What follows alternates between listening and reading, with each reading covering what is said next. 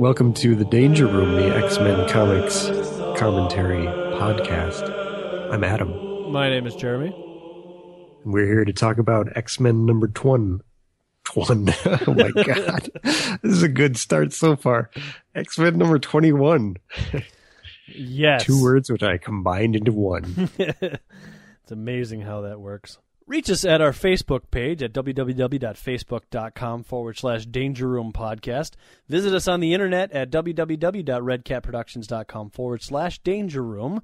Check us out on iTunes. All you got to do there is just type in Danger Room, and we're like one of the only ones that'll pop up under the podcast subcategory. And leave some feedback there or on the webpage, or send us an email at dangerroom@redcatproductions.com. So many ways to contact us. We also have a Twitter feed now. You can find us at Danger Room Go. At Danger Room Go. Somebody should tweet that and then retweet it and then explain to me exactly what all of that meant. Tweet and retweet. Tweet, retweet. I think that's pretty much all of the many ways. I mean, look, I'll give a P.O. box. If it'll help, if it'll get a letter in here, I will go to the post office and open up a P.O. box and you can mail me something, okay? But I would rather you save the 42 cents and me the $10 or whatever it costs to get a P.O. box by just using the free email that's out there. Or you can call Jeremy at... Yeah. Area code. Yeah. So there you go, ladies and gentlemen. X-Men number 21, the June 1966 issue. It kind of looks like the cover of issue 1, where there's somebody in the corner protecting themselves and everybody else is attacking that person. Wow, I did not notice that. I actually was just kind of looking at it, and the Iceman's little ice shield he's creating kind of looks like Magneto cowering in fear. You're right. Yeah. Wow. So I don't know, maybe they're just rehashing covers from older issues. The colors are very similar, too. You've just blown my mind. Well, there you have it, folks. Oh, wow. I'm ready to go. And the Danger Room is closed. No, but seriously, so there's a big green dude who's flying around who I can only assume is Dynamo. No. Dominus. Tyrannosaurus. Tyrannimo. Dynamo. Wait, what'd you say? Dominus. Dominus. Jeez. It's such a forgettable name that I keep forgetting it. Because at the end of the last issue, they said, prepare Dominus, because Dominus is going to come and get everybody. So this has got to be Dominus that everybody's attacking. It's my only assumption. So, I mean, I'm sure in the 1960s, kids were anxiously awaiting, oh my gosh, Dominus is coming. Yes. For 30 days in between issues, there were kids literally rocking and back and forth. Because it's summertime, they don't have school. In the corners of their bedrooms going, oh my God, Dominus is coming. Dominus is coming. I can't wait to read the issue about Dominus. And here we are. This issue is titled From Whence Comes Dominus? Dominus? Question mark? With a spooky question mark, no less. They're really into the spooky fonts. Yes. Or the Mimic one had a spooky font too. You're right. Lots of spookiness going on. This one has exemplary editing by Stan Lee, extraordinary writing by Roy Thomas, exceptional art by Jay Gavin, exhilarating inking by Dick Ayers, and exasperating lettering by Artie Simek. A great cast of creative gentlemen. So, when we last left the X-Men, in addition to being threatened with Dominus, we also saw that the Professor had just picked up his airplane, which apparently was on the layaway program because he had bought it way before the Sentinels and Magneto battle of a few issues ago. Right. And they were flying in a generally upward motion, and apparently the ship has changed directions. Dun, dun, dun. Something bad is about to happen. The ship is now heading downward. The Professor's not quite sure what's going on, but he's wearing a space helmet, so that's kind of cool. Here's what I want to know. Yes, sir. The Professor has no use of his legs because he's crippled. True. Yet he's flying the plane. Well. Does the plane not have any feet control? Well, what do the feet controls in an airplane do? I don't know. I think, Correct me if I'm wrong, dear listeners. You can contact us at dangerroom@redcatproductions.com or visit us on Facebook and many other places that we'll talk about later. But I believe those pedals control the rudders, and the rudders would make you go left or right. So there's no reason that they couldn't put that on. Now that I think about it, I think that's wrong because I think that's what the steering wheel does. I don't know what those pedals actually do. Do all airplanes have pedals? I don't think all airplanes have pedals. At any rate, this isn't the first time we've seen the professor operate a vehicle. He also drives. Well, come on. Don't you remember that show with the dude who played Wicket, like whatever Warren Wicket or Warwick, the guy Warwick Davis. Warwick Davis. Thank you very much. There was a show in which I can't remember what it was called, but it was back in the 80s, and he was like a really rich little person, as they like to be called. And he also drove a car, and he had, I think in one episode, he had like thumb controls for the brake and the gas. And I think in another episode, they showed that they had like raised pedals. So it can happen. Okay. Come on, man. You're saying that everything is controlled by his upper body. The professor built a danger room, for the love of God. He can build an airplane that he can fly with his entire upper body. All right, fine. So anyways, I got a question. In your copy, is Marvel Girl and Beast's eyes blanked out? Yes. And does Beast have red eyes? Because in mine he has red eyes. Oh, creepy. No, mine and his eyes are white. Okay. There you go. They're fast approaching a desert citadel, and there's a pulsating light materializing. Now, I don't think they ever really said where they're going, or did they? They said they were going to where they pinpointed Lucifer. That's it. This must be a really fast plane, because if they're heading from the desert from New York, I mean, presumably they got to be going southwest, right? So, I mean, that's like a 4-hour plane in a commercial jet. We have these Dude Ranch gentlemen who appear on the next page.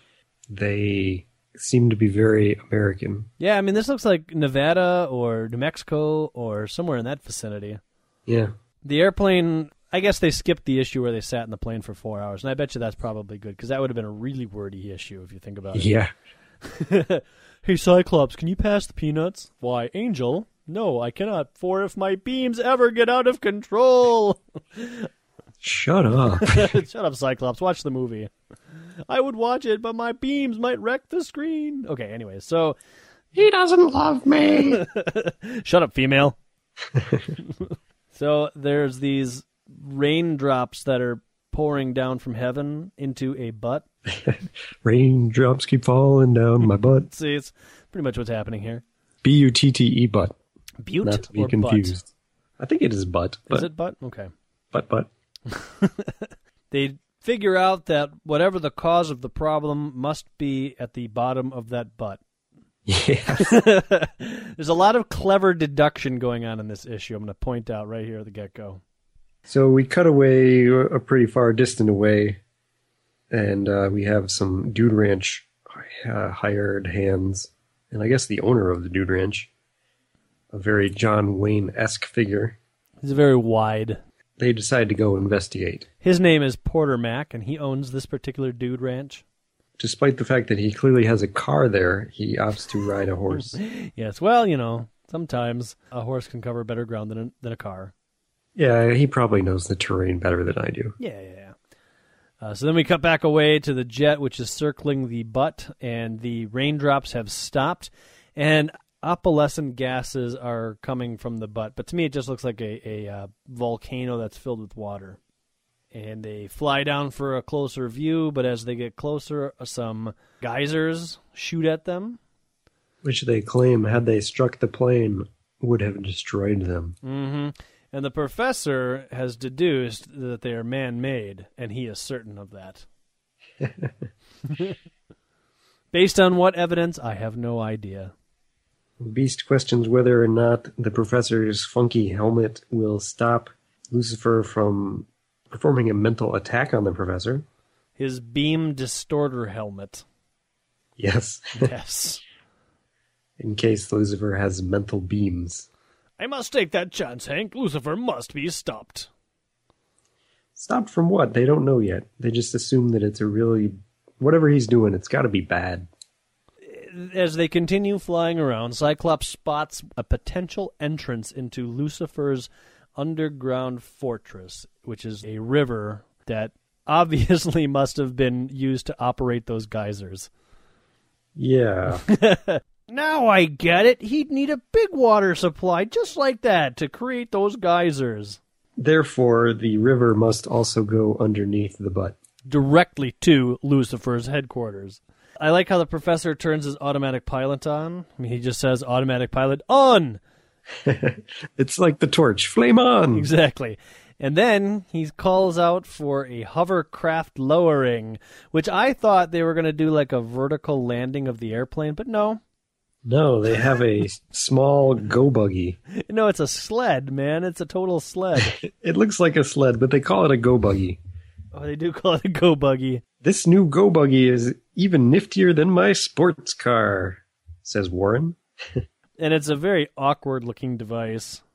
If you thought the professor paid a lot for his airplane, I gotta wonder what he played for his go buggy hovercraft. Scott notes that Jean has been silent. She denies it, but then says to herself, he never pays any attention to me unless he thinks there's something wrong. And that's why she's dumb. Right there's a clear indication that he must care about me, but he doesn't want to let me know because he's, I don't know what it is. Stupid kids. Life's too short. Yes, it is. They talk about how they need to capture Lucifer in order to clear their own names. I don't think that's true. You know, the local station in New York or whatever picked up the robbery, and it's since gone viral in 1966. Well, I know, but all I need to do really is stop Blob and Eunice, yeah. That'll clear their names. It seems like it's a very thinly laid out reason for going to go get Lucifer. I mean, obviously they need to get Lucifer because Lucifer's up to no good, but you're right, this is not going to clear their names. It's just a line of dialogue they could have dropped. I mean, what are they really going to go into the TV station and be like, this is the guy, he mentally controlled those other two guys to... Oh, never mind, this doesn't make any sense. They split up. The professor needs to stay behind because he's in a wheelchair. And the rest of the X-Men descend down the riverside, I suppose. Apparently the professor's go-buggy hovercraft does not go down the side of mountains, but you can get it down from an airplane to the ground. It must be awfully thin, I don't know. Okay. It doesn't fit. Why did I have to make it so wide? So they each go down the side of the cliff in their own very unique ways. They have a random page-filling encounter with the Dude Ranch crowd. They basically use their powers and send them away. And also, Cyclops almost kills them. Well, the lead Dude Ranch guy recognizes them instantly as the X-Men. He heard on the radio that they're wanted back east. So like I said, the clip went viral. So shoot him. So shoot him. Because maybe there's a reward. Actually, he says, scare him down, you fools. So I'm assuming that they're trying to capture them alive. Hmm. It would seem to me that if you recognize these guys as the X-Men, you'd be like, okay, they're the X-Men. One can make ice and one can shoot from his eyes. I don't think we want to take them on in a head-on approach. And yet they do. That's exactly what they do, and that's exactly what happens. They can't take them on because one of them shoots ice and one of them shoots laser blasts. Marvel Girl and Cyclops take two very opposite approaches. Marvel Girl takes the more comedic, slapsticky way of covering the lead Dude Ranch's guy's face with his hat using her telekinesis. Which, if I thought this was a more intelligent comic, I would think is foreshadowing. Yes. Oh, yeah, could be. Who knows? But the Cyclops, he takes the more brutish approach of just blasting them away. He basically shoots the ground. He shoots rocks at them, which drop on their head, and then he shoots the ground out from under their feet. And one of these poor horses lands on his back. He does. That's awful. And it's supposed to be like indicating that they landed in the water and everybody was okay, but that horse's ass clearly landed on the cliffside. Yeah, this is just bad news. And somebody lands on his head, too. The guy riding the horse that landed on his back, all you can see is his leg. Well, the other thing about this horse is he's completely green, so there was something wrong with that horse to begin with. His rider was also green, too. Oh, okay. So it works out. But in the next panel, there's no green horse, so I'm led to believe that the horse died. Well, there's a mysterious gray horse now. Well, he kind of ran up, and he's pinch hitting for the green horse. The hired hands, they grab the horses that remained alive, I'm going to say, and they take off. Porter Mac decides that he's still going to go after the X-Men for whatever reason, because he's clearly outclassed, but figures he'll just wing Iceman because he sees him around the corner. Then out of nowhere, the Angel flies down and puts him in a chokehold or something. Then flies up in the air and holds him there, and they don't know what to do with him. I don't know why. And then they put him on his horse, send the horse back to town. Iceman freezes an ice cube around him. That's got to give him pneumonia. Well, here's what I was thinking. He says, I'm sure the horse knows the way to get home, and by the time you get there, the ice will be melted. And then you can treat your third-degree frostbite. Yeah, 2 hours from now, you'll be home, and the ice will be melted. Yes, I'm pretty sure that if this were a normal person, first of all, that block of ice looks like it's probably a good 75, 80 pounds. So I got to imagine, unless they tied him to the horse, he's going to fall off to the left or to the right. Second of all, the horse is going to be dragging because of the extra weight. So you're right, it's going to take a couple hours. Many, many, many things that are wrong with this picture. I mean, it completely surrounds his chest and heart. So the only thing I can think of is that eventually it's going to freeze through and his heart's going to stop and he's just going to arrive all wet and dead. And everyone's going to be like, oh, my God, those X-Men, not only are they bank robbers, but they're murderers. So we return back to the story at hand. And there's a common theme throughout all of these pages, and that common theme is word balloons. Lots and lots and lots of word balloons. Every page has at least 10, 20 word balloons. So the new plan here is to make an ice raft and float to Lucifer in the river. Which, again, makes no sense. Why doesn't Iceman make an ice path? They can just walk. Because they like to take the risk of where the river will take them. I don't know. It doesn't make any sense. And for some reason, it takes us 4 panels to get to anything that actually happens. They ride the ice raft underneath the butt into the cavern. A whirlpool shows up underneath them, which could have been stopped by if they had created a path. Yeah, well, or they would have maybe seen the whirlpool, or they could have walked over the whirlpool. Many, many, many things, many things. In fact, why doesn't Iceman stop the whirlpool? He has ice powers. He could freeze it. Yeah, that's many, many good points there. But he doesn't. Now, I find it also interesting that it's about this point where Iceman kind of takes the leadership reins. Yeah, try to stay together. It's our only chance. And, I mean, that's kind of obvious and everything, but, I mean, so far the X-Men's leadership skills in Cyclops have been to state the obvious, and that's what's made him a good leader. And throughout the rest of this issue, you're going to see other people stating the obvious and giving commands other than Cyclops. It's very odd. Well, I like how he says it's a monstrous whirlpool. It appears without warning. Yet in the prior panel, he says, listen, some strange muffled sound. Isn't that the warning? It seems like it's coming from directly beneath us. Look, we had no warning. How did we know something from directly beneath us was going to suck us up? I mean, I get what they're trying to say, but again, word choice could be better. Yeah, I mean, they could have probably eliminated a couple of word balloons, and the whole thing would make a whole lot more sense. Yeah, they probably could have eliminated most of them. We shift focus over to the butts. Many butts now. Lots of butts. Yes. And the professor is commenting on how strange it is that he has lost telepathic contact with his team. He's kind of worried about that. As he's sitting there worrying so much, he is attacked from the back by 2 robots. No. He's attacked by 2 Dominuses. That's Dominus, isn't it? It's got to be. Well, we don't know yet. I know, because he was on the cover. Well, no, then the professor says, but who is Dominus? I've been deceived. One of the robots says, do you have to challenge the power of Dominus? So that robot is clearly not. Unless he's referring to the other robot. Maybe they're the Dominus Collective. Well, anyways, robots, they've bound me in some sort of metal band. And you're right. They do refer to each other as Robot Beta, Robot Alpha, kind of like the Sentinels and their little numbering sequence that they have. Yeah, these guys reminded me a lot of the Sentinels. But they're very wordy, very, very chatty for what would simply be a robot.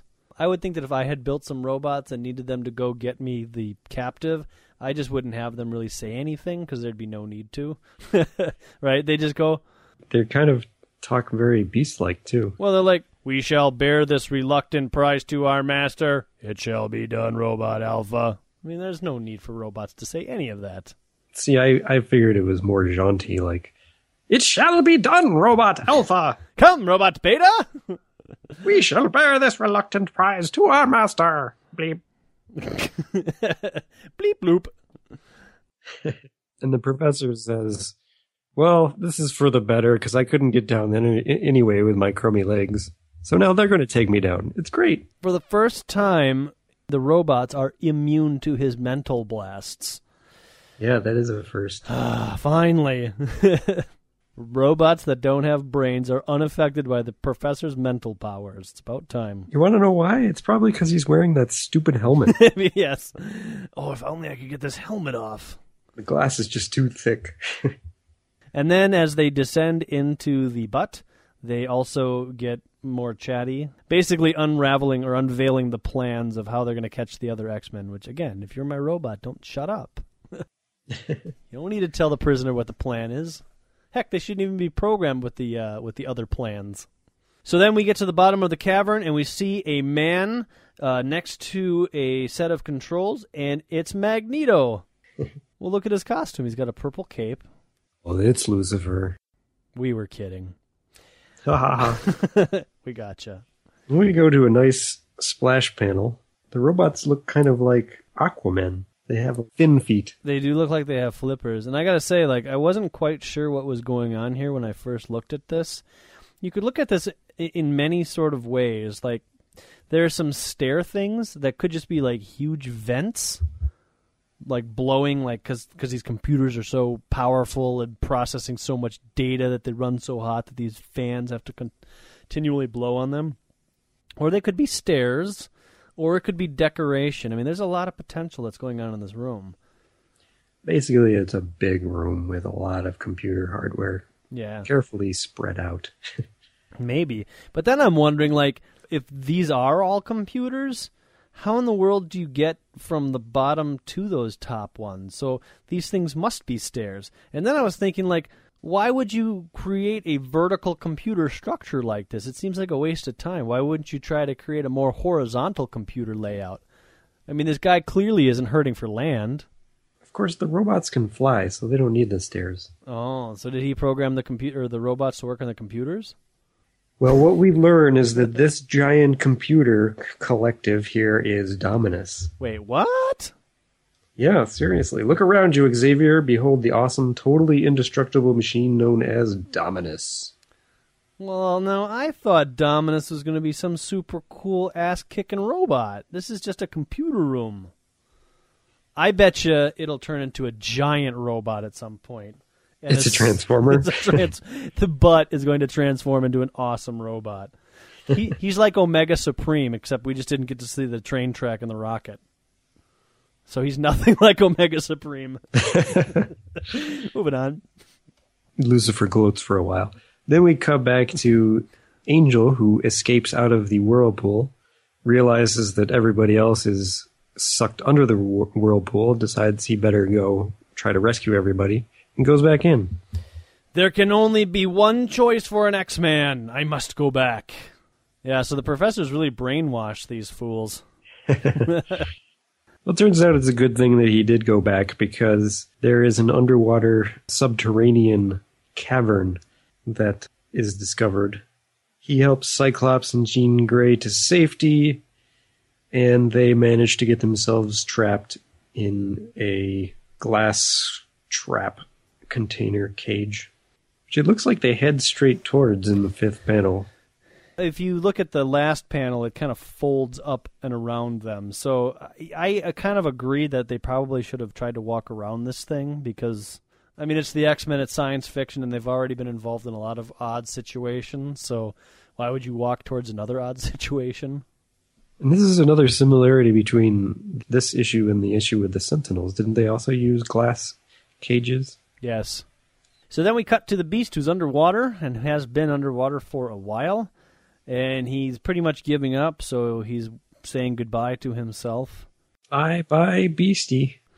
Out of nowhere, a giant green hand pulls him out of the water. And then, out of nowhere, comes the Silver Surfer.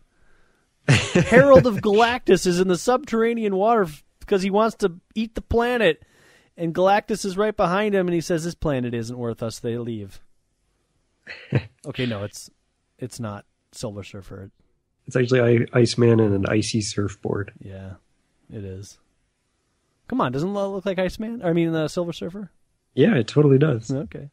I'm not sure how he's surfing, though, because the water doesn't seem to be moving all that much. And there's no waves. There's nothing really to propel him, but he's in action here. Maybe there's a big ice trail behind him or something. Could be.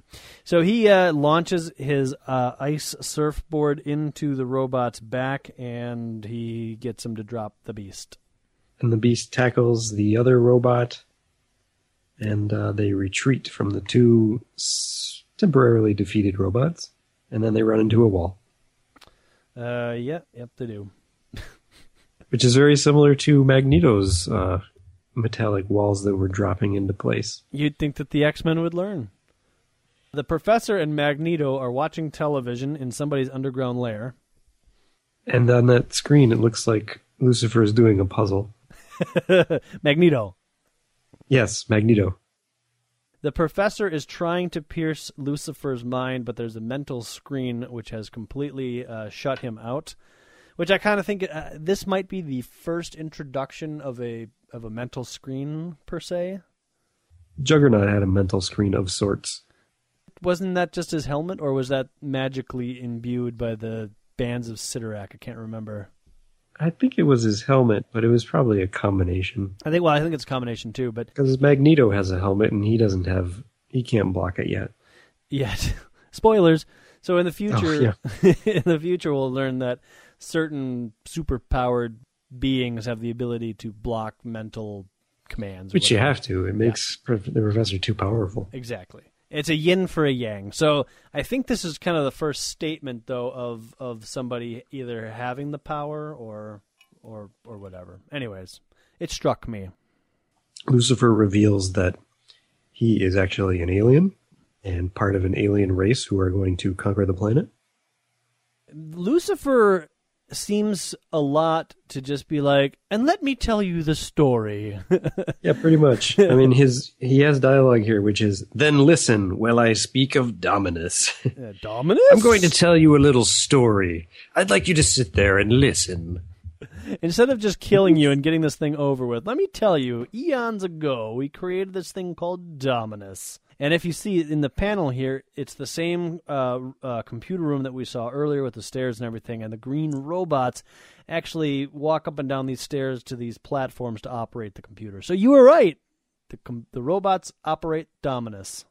Except they fly, so they don't need stairs. That's a good point. I guess the stairs are for in case, like, Lucifer or whoever is managing Dominus needs to make, like, some minor repairs that the robot's hands are too big for. Could be. Or if one of those robots breaks down, you got to send a maintenance man up to, go change out a battery or something. Yeah. I guess Dominus is on the next page. Is Dominus this silver cylindrical thing that crashes out of mountains? Is that honestly Dominus? During this page I kind of faded out. Well, yeah. So what they said is that eons ago, while your Earth was still massive floating gases, they were extending their power to other worlds across the universe or something. And this machine has got like a bunch of guns, and it's a dome. I don't really know what's going on. Basically, what I gather from this whole thing is that Dominus is a giant robot that helps them take over the world, and they transport it from planet to planet every time they want to take over the world through beams of ionic light. You're right, because the beams of ionic light, they spread around the globe of the planet, enslaving all of the intelligent beings. So this cylindrical thing is Dominus. It's just basically a giant, you will do my bidding antenna. Right. And so what they do is they show this planet that was across the galaxy where they were an advanced civilizations, but now it's been reduced to mere automatons. I thought it would have been cooler to have been like, don't you wonder how your pyramids were built? Huh? We used Dominus, but then we had to move them somewhere else because, something. Yeah, something. Come on, wouldn't that be cool? Be like, part of your history was controlled by Dominus for like 10 years, and that's how you got all that cool stuff in Egypt. Well, doesn't Apocalypse have something to do with that eventually? Well, but yeah. Well, now you're just mixing up future lore with current lore. They knew what was happening, so they were like, in 30 years, we're going to have this character Apocalypse, so we better not. Yes. Stan had this giant timeline sitting in the Marvel bullpen, and it says 1987 Apocalypse. I'm like, oh, okay, we got to stay away from the Egypt timeline because they're going to introduce him in 87, but somewhere in the 2000s, we're going to give him this whole Egypt persona. Right. Okay, well, anyways, blah, blah, blah. The professor is awestruck. He says something about how it was his destiny to combat this alien race, and it's the greatest danger the Earth has ever faced. Again. Just like always.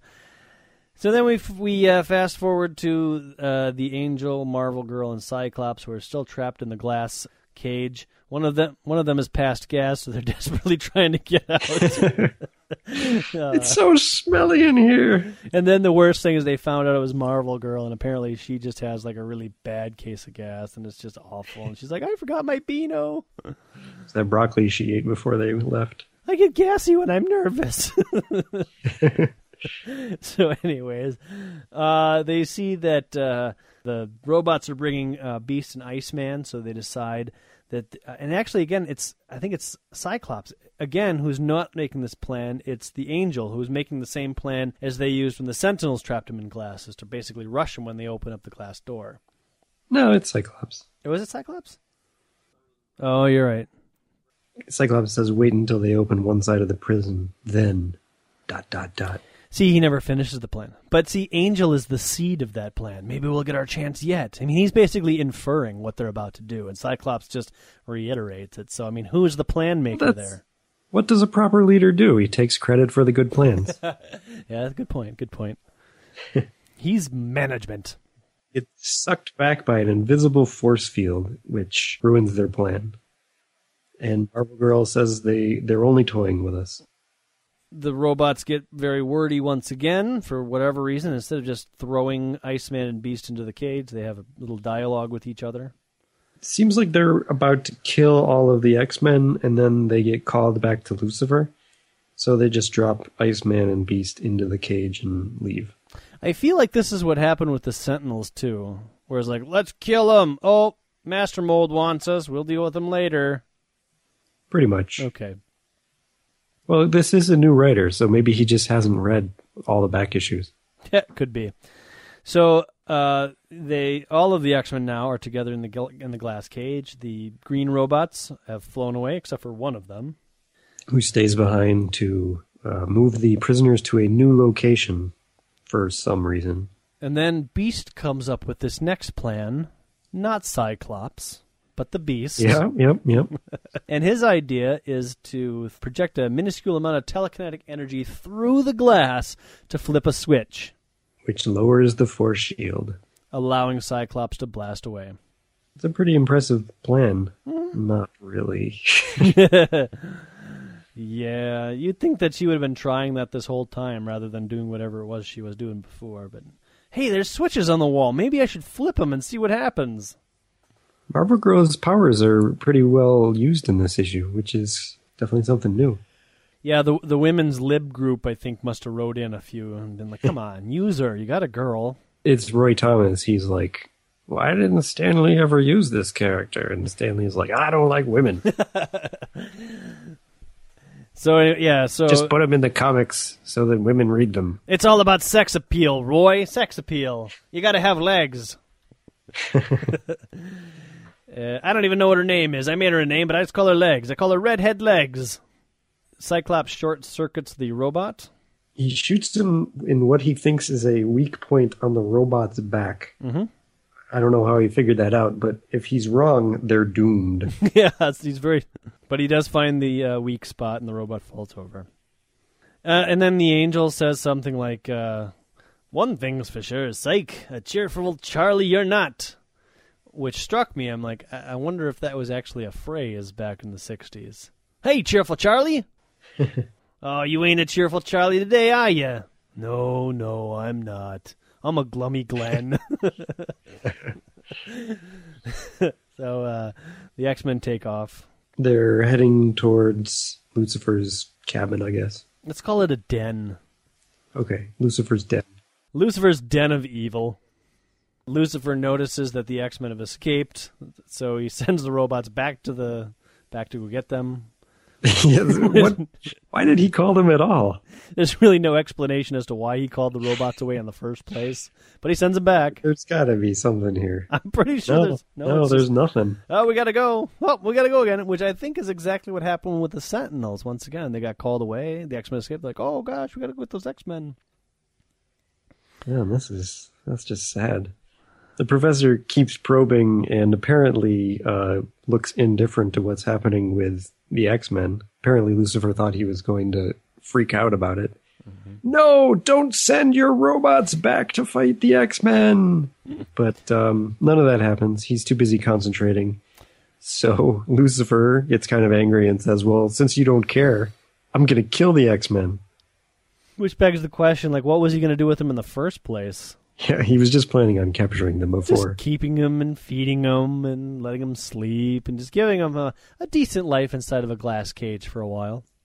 But now that he finds that the professor is indifferent, he's going to kill them. Which, if the professor really is indifferent, won't mean anything. And so the X-Men are kind of skulking around the compound, basically. They hear the robots coming, so they hide. Yep. I don't know. It's a lot of pages that basically do nothing. The professor finally gets a message through to the X-Men, and he issues one order, and I don't understand why this causes so much controversy, but you must do as I say, without question, without hesitation. Under no circumstances must you attempt to damage the gigantic mechanical complex which is called Dominus. Okay, so the professor has been known to give very blunt, straightforward, kind of confusing orders in the past, and everything has worked out. But for some reason, this time, it causes a divide. There was the Fantastic Four issue where the professor was under mental control. That's true. Puppet Master control. Puppet Master mental control. Yep. And then there was, more recently, Mimic took over the professor's powers. And sort of briefly led the X-Men into a trap. So what you're trying to tell me is that the X-Men have lost all faith in their bald, possibly senile leader, Professor Xavier. Yeah. Okay. And honestly, It's about time. All right. So what you're saying is that the two folks here that follow him blindly are probably more so the fools than the people that are actually questioning the order? Well, that's not going to be the way it pans out, but yeah, I wish. Okay, all right. So the X-Men descend their way into the Dominus machine. I'm not quite sure if they realize that they're within Dominus yet. I don't think so. But they're climbing down all those little stairs and stuff. So, that's why the stairs are there. Even though Angel could fly down, he's using the stairs too. What I want to know is how did they all end up on different sections of the stairs? Well, see, Marvel Girl levitated to one area. Beast jumped to another area. And Iceman slid. They all use their powers to get to different... anyways. In the first panel on page 16, they're all using the same ladder. And then in the second panel, they all come out on different spots. Well, it's missing a panel. The panel in which they flew to different directions. And then they encounter the Professor and Lucifer, who are hanging out. Lucifer's doing the fist pump. Curses, you kids, I would have gotten away with it. Again, leading us to believe that this really is Magneto. Jean uses her power to... See, this is why capes are bad. She uses her power to cover his face with his cape. Score 1 for Jean Grey. This is like this is the first time she wins the day. Yep, pretty much. She'll probably try this technique on Magneto next time they bump into each other. I sure hope so. I think it'd be awesome if she used her telekinetic powers to twist his helmet around on his face. She should even be doing that to Lucifer. I mean, the way that this helmet is molded, I mean, it would really hurt. That's all I'm saying. I mean, he would probably, it wouldn't kill him, but it would probably break his nose.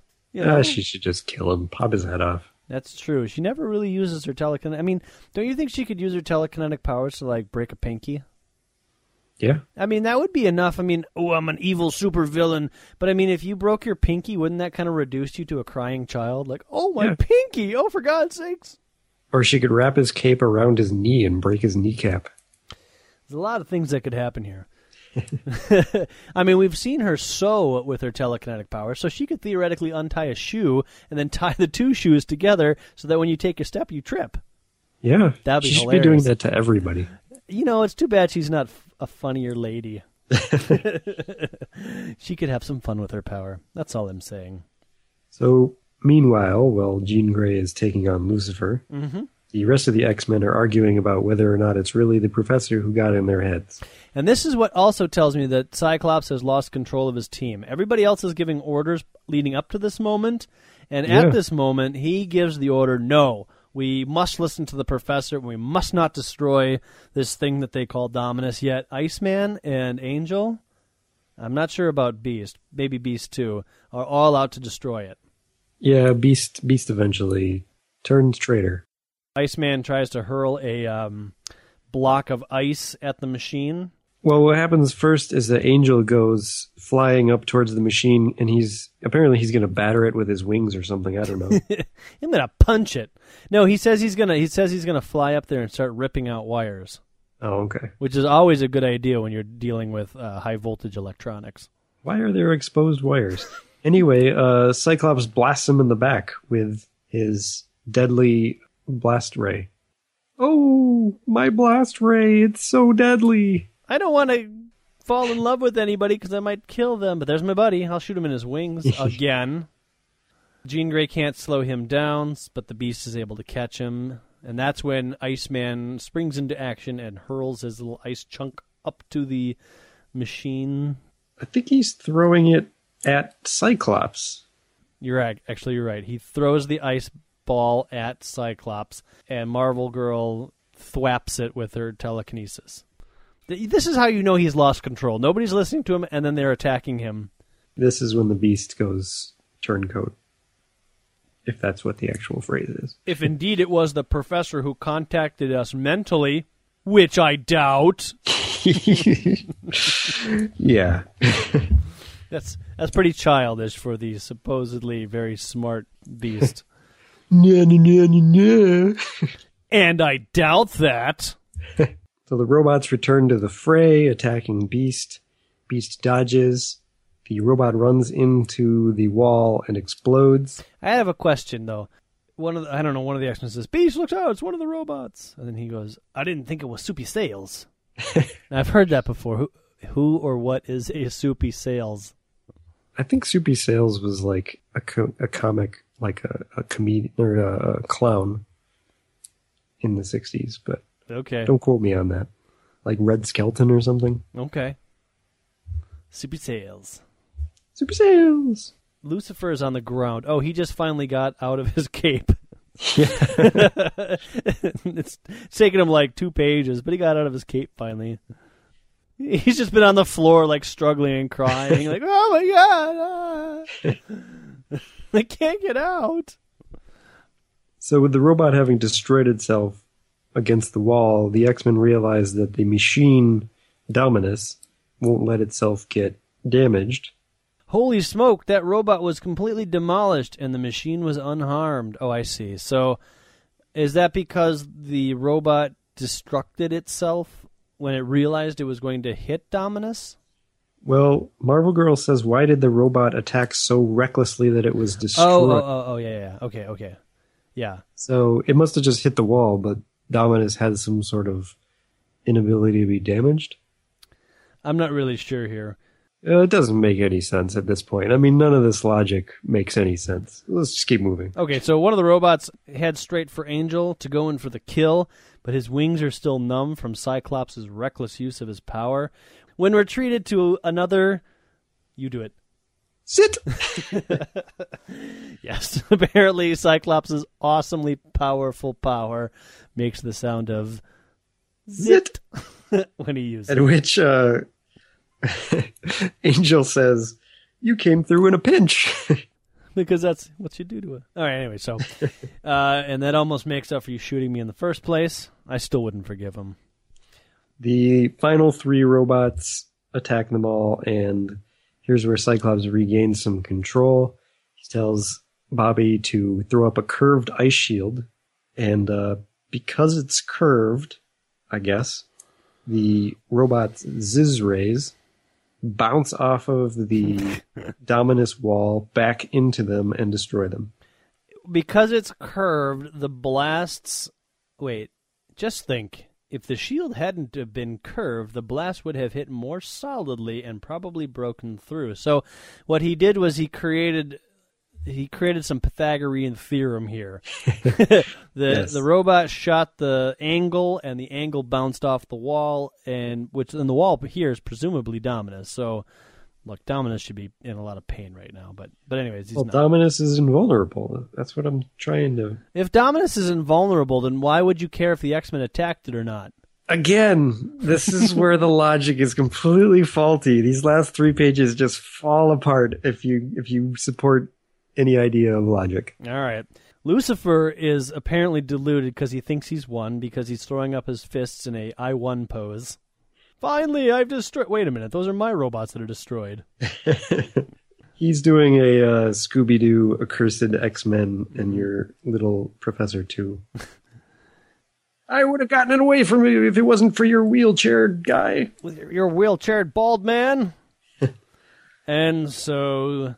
Slowly, haltingly, like a man in a dream, the defeated alien mounts. The Deus? Yes, the Deus.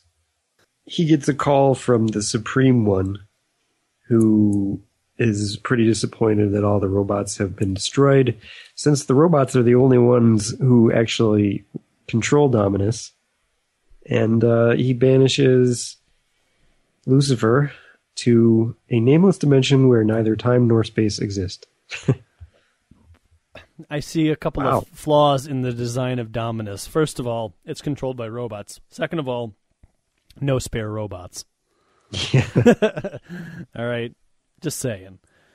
Look, if this bigger onion-headed man here with the lightning bolt onion head forehead the thing, Supreme One, yes. the Supreme One, if he's got the power to suck up all of Dominus and at the same time send Lucifer to this timeless, spaceless domain, couldn't he just hurt the X-Men too, or this portion of them wherever they are, and maybe do a little damage? Or no, I think Lucifer has some sort of alien space chip that allows him to be under the control of the Supreme One, and that's why he disappears.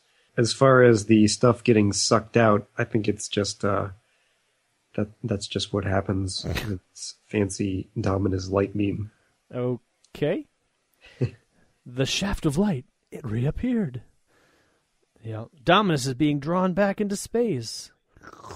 So maybe whatever material Dominus is made out of. Oh, so basically they suck all of the pieces of Dominus? Oh, man, I didn't realize that at first. That's terrible. Well, I mean, come on. They had a significant investment in Dominus. Not like they're going to let that thing go to waste. Oh, why didn't they just make it disappear? It's a sci-fi bag. They could have just been like, all of Dominus is vanishing. It must be going back to them. Instead, It's like getting sucked out the top of the butt. In a giant subspace vacuum cleaner. The professor probed something, and we don't know what, that revealed that Dominus would resist all of your efforts to destroy it. That doesn't make any sense, because they didn't even try to destroy it. When he was concentrating so hard. Yeah. Apparently that's what he was concentrating on. I don't know. Well, yes, obviously that, but what was he probing? Who was he probing? Was he probing Dominus or yes, Lucifer? It makes no sense. Or maybe the great one or the evil one or whoever he is, the giant onion head man. Hurling back any force used against it. That's why I told you to concentrate on the robots. You were indispensable. Well, you were indispensable to this operation. Well, thanks, Professor. I'm glad you didn't look at us as disposable. No, the robots were indispensable. Oh, okay. Whoops. All right. Anyways. But this is okay. The professor didn't tell them to focus on the robots. No. He didn't tell them that at all. He gave them one command, and that one command basically turned all the X-Men against each other. Meanwhile, he managed to pierce Lucifer's mental screen at close range and led him to command the robots too recklessly. So, how? What? I don't know. I guess maybe Lucifer had mental control over the robots. I don't really know. And so the probing, I don't know. Probing and piercing and all of this sort of stuff. The professor basically saved the day once again. One last time. It makes no sense. No, it makes absolutely no sense. I hope Lucifer never comes back because every time he shows up, it makes no sense. They're not really that engaging of issues. And this is. I thought the issue was fine. This issue has been terrible. In my opinion, it just made no sense. This was a hard read to get through all of this wordiness and to get to this conclusion where none of it made any difference. And basically all the X-Men did was get captured, fight amongst themselves, and get back in the hover car and leave. Well, Marvel Girl threw the guy's cape over his head. That's true. Marvel Girl kind of came into her own in this issue, but the other the X-Men, the men of the X-Men team, they kind of fell apart in my opinion. This is fighting amongst themselves. Yeah, it's not a good testament to teamwork and all that sort of stuff that the X-Men try to portray. So anyways, in the next issue, we are promised or threatened with Count Nefaria. And so it also ends with a "nuff said." And in my book, that generally means, like, don't need to say anything else because these words say it all. Count Nefaria. I kind of so I don't know, like in the 60s, I'm a little boy, 14 years old, with my disappointing issue 21. Am I like, ooh, Count Nefaria's coming back? Well, either that or Count Nefaria must be pretty awesome because there's enough said afterwards. That's what I'm saying. A, he's got a reputation, and B, he's awesome. I don't know. He doesn't have a reputation, and I don't know whether or not he's awesome. But because that enough said is there, it doesn't matter. Are you jazzed? Are you more excited? I am psyched. Enough said. Enough said, folks. Enough said. The danger room is closed. I don't know.